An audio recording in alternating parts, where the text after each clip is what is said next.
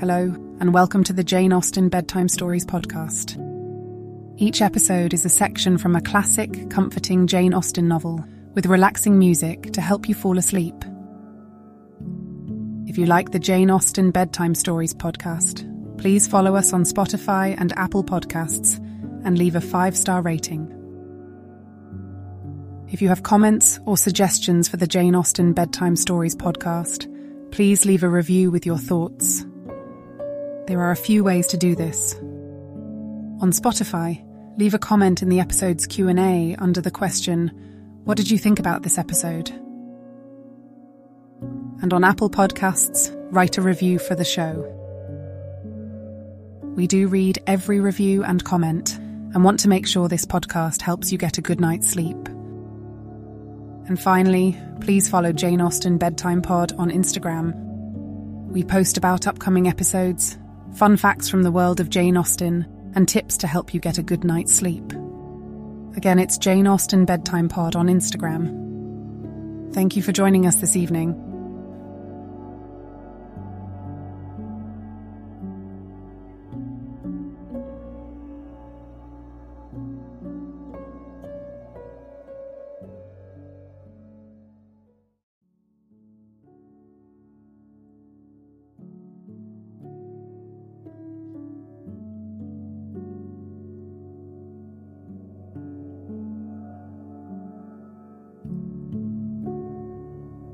Now it's time to relax. Let your body fall into a comfortable position in your bed and drift gently into a state of total relaxation with tonight's story.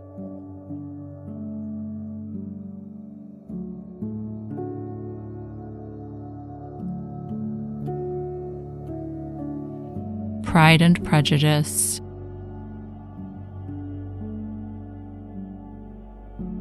Chapter 57.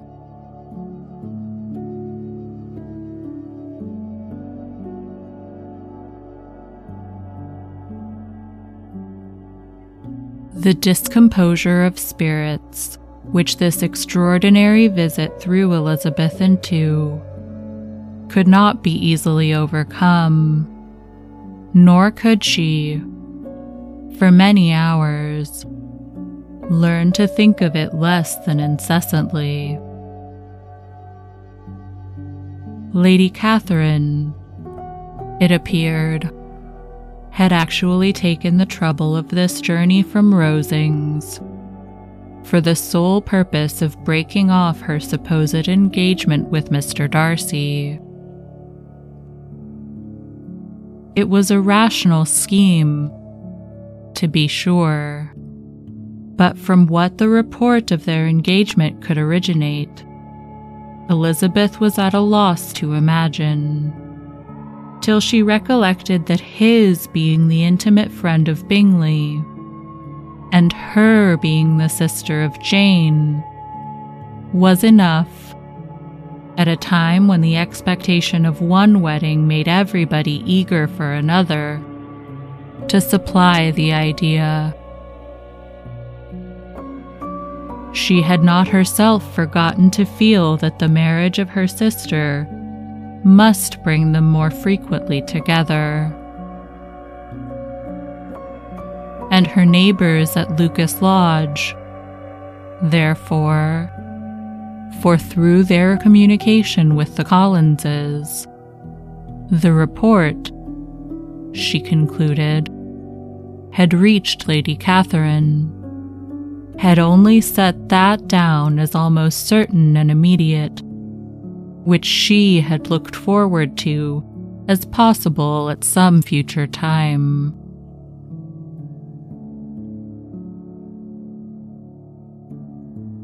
In revolving Lady Catherine's expressions, however, she could not help feeling some uneasiness as to the possible consequences of her persisting in this interference. From what she had said of her resolution to prevent the marriage, it occurred to Elizabeth that she must mediate an application to her nephew, and how he might take a similar representation of the evils attached to a connection with her, she dared not pronounce. She knew not the exact degree of his affection for his aunt, or his dependence on her judgment, but it was natural to suppose that he thought much higher of her ladyship than she could do, and it was certain that, in enumerating the miseries of a marriage with one whose immediate connections were so unequal to his own, his aunt would address him on his weakest side. With his notions of dignity, he would probably feel that the arguments, which to Elizabeth had appeared weak and ridiculous, contained much good sense and solid reasoning.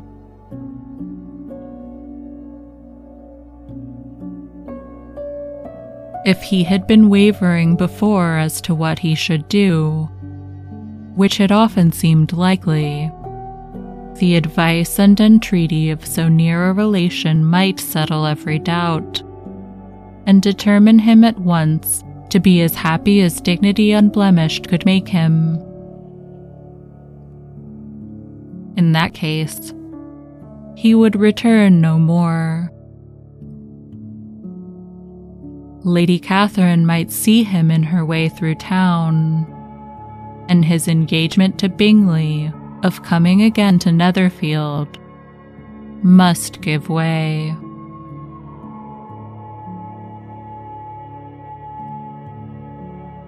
If, therefore, an excuse for not keeping his promise should come to his friend within a few days, she added, I shall know how to understand it.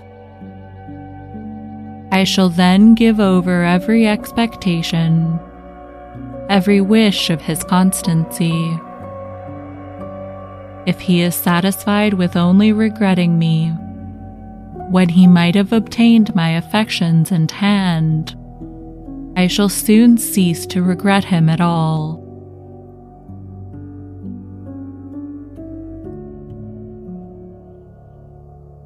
The surprise of the rest of the family, on hearing who their visitor had been, was very great, but they obligingly satisfied it with the same kind of supposition which had appeased Mrs. Bennet's curiosity, and Elizabeth was spared from much teasing on the subject.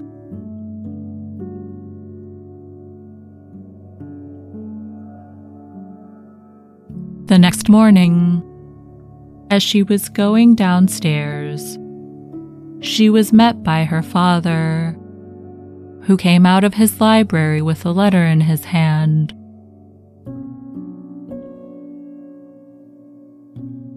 "Lizzie," said he, "I was going to look for you.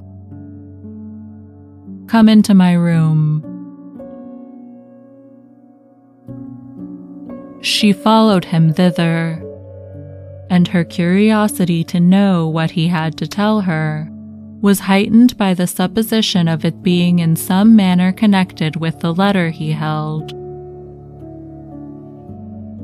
It suddenly struck her that it might be from Lady Catherine, and she anticipated with dismay all the consequent explanations.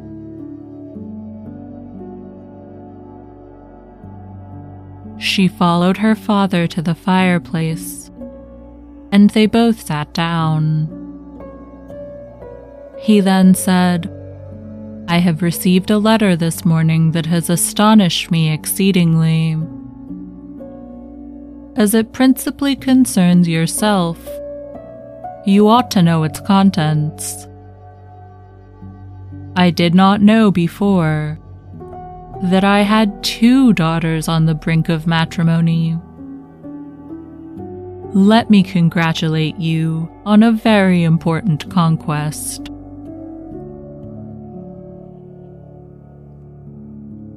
The color now rushed into Elizabeth's cheeks in the instantaneous conviction of its being a letter from the nephew instead of the aunt, and she was undetermined whether most to be pleased that he had explained himself at all, or offended that his letter was not rather addressed to herself, when her father continued,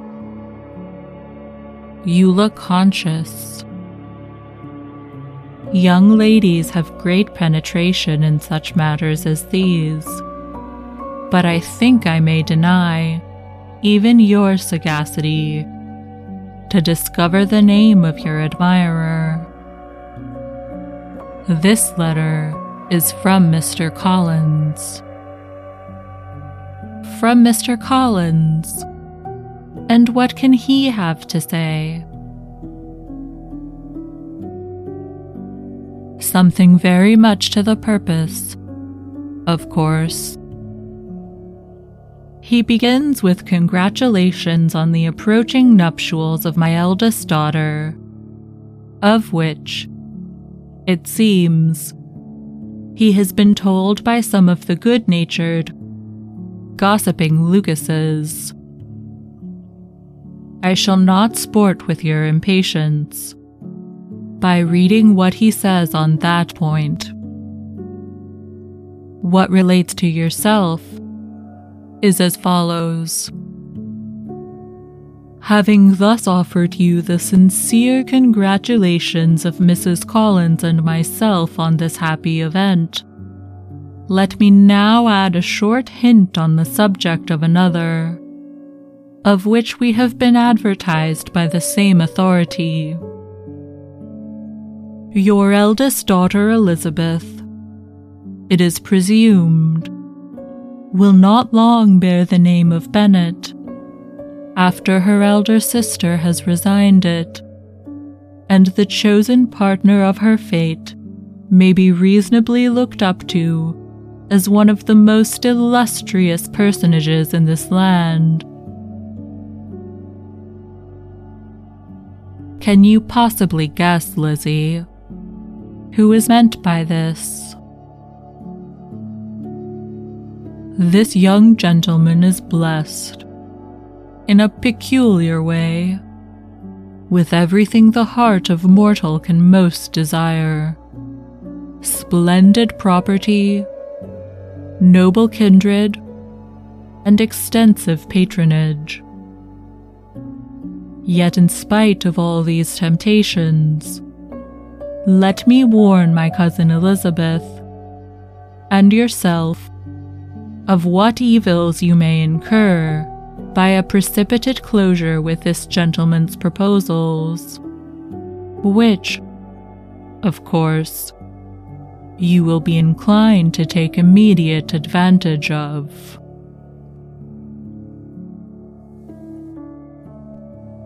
Have you any idea, Lizzie, who this gentleman is? But now it comes out. My motive for cautioning you is as follows. We have reason to imagine that his aunt, Lady Catherine de Bourgh, does not look on the match with a friendly eye.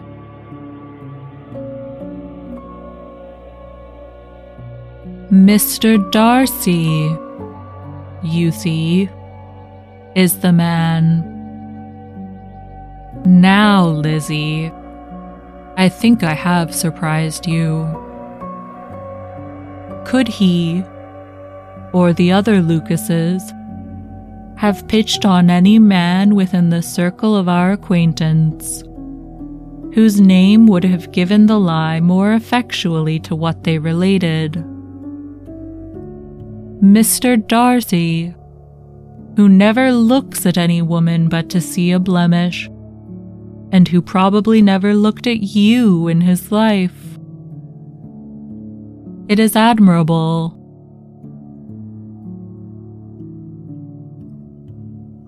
Elizabeth tried to join in her father's pleasantry, but could only force one most reluctant smile. Never had his wit been directed in a manner so little agreeable to her. Are you not diverted? Oh, yes. Pray read on.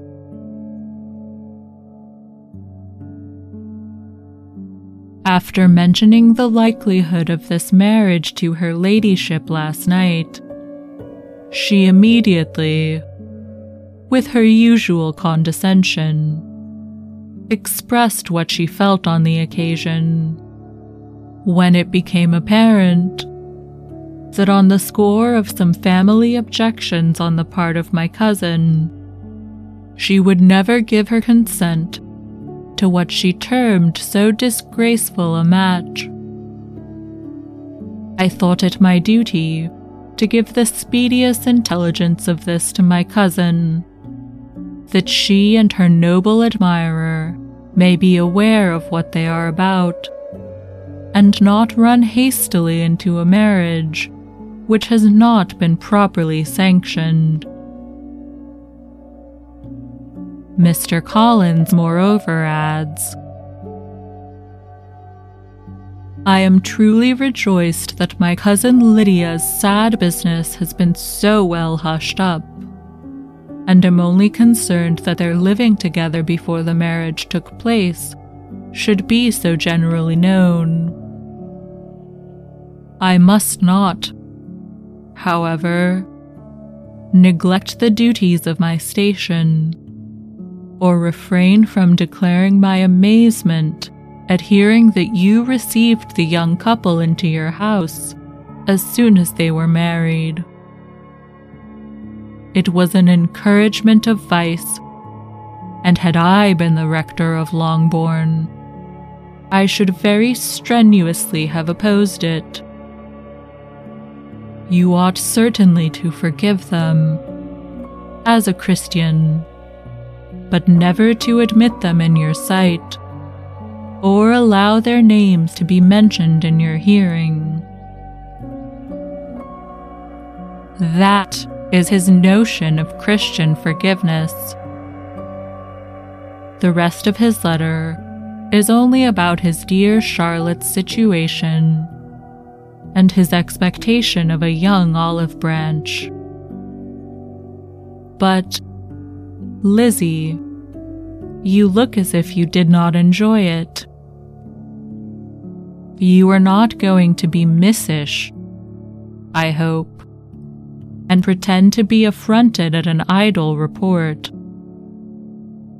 For what do we live, but to make sport for our neighbors, and laugh at them in our turn? Oh, cried Elizabeth, I am excessively diverted. But it is so strange. Yes, that is what makes it amusing. Had they fixed on any other man, it would have been nothing, but his perfect indifference and your pointed dislike make it so delightfully absurd. Much as I abominate writing, I would not give up Mr. Collins's correspondence for any consideration.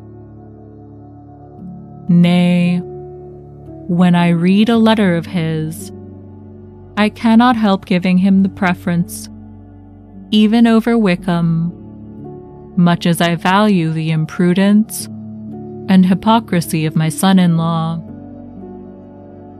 And pray, Lizzie, what said Lady Catherine about this report? did she call to refuse her consent?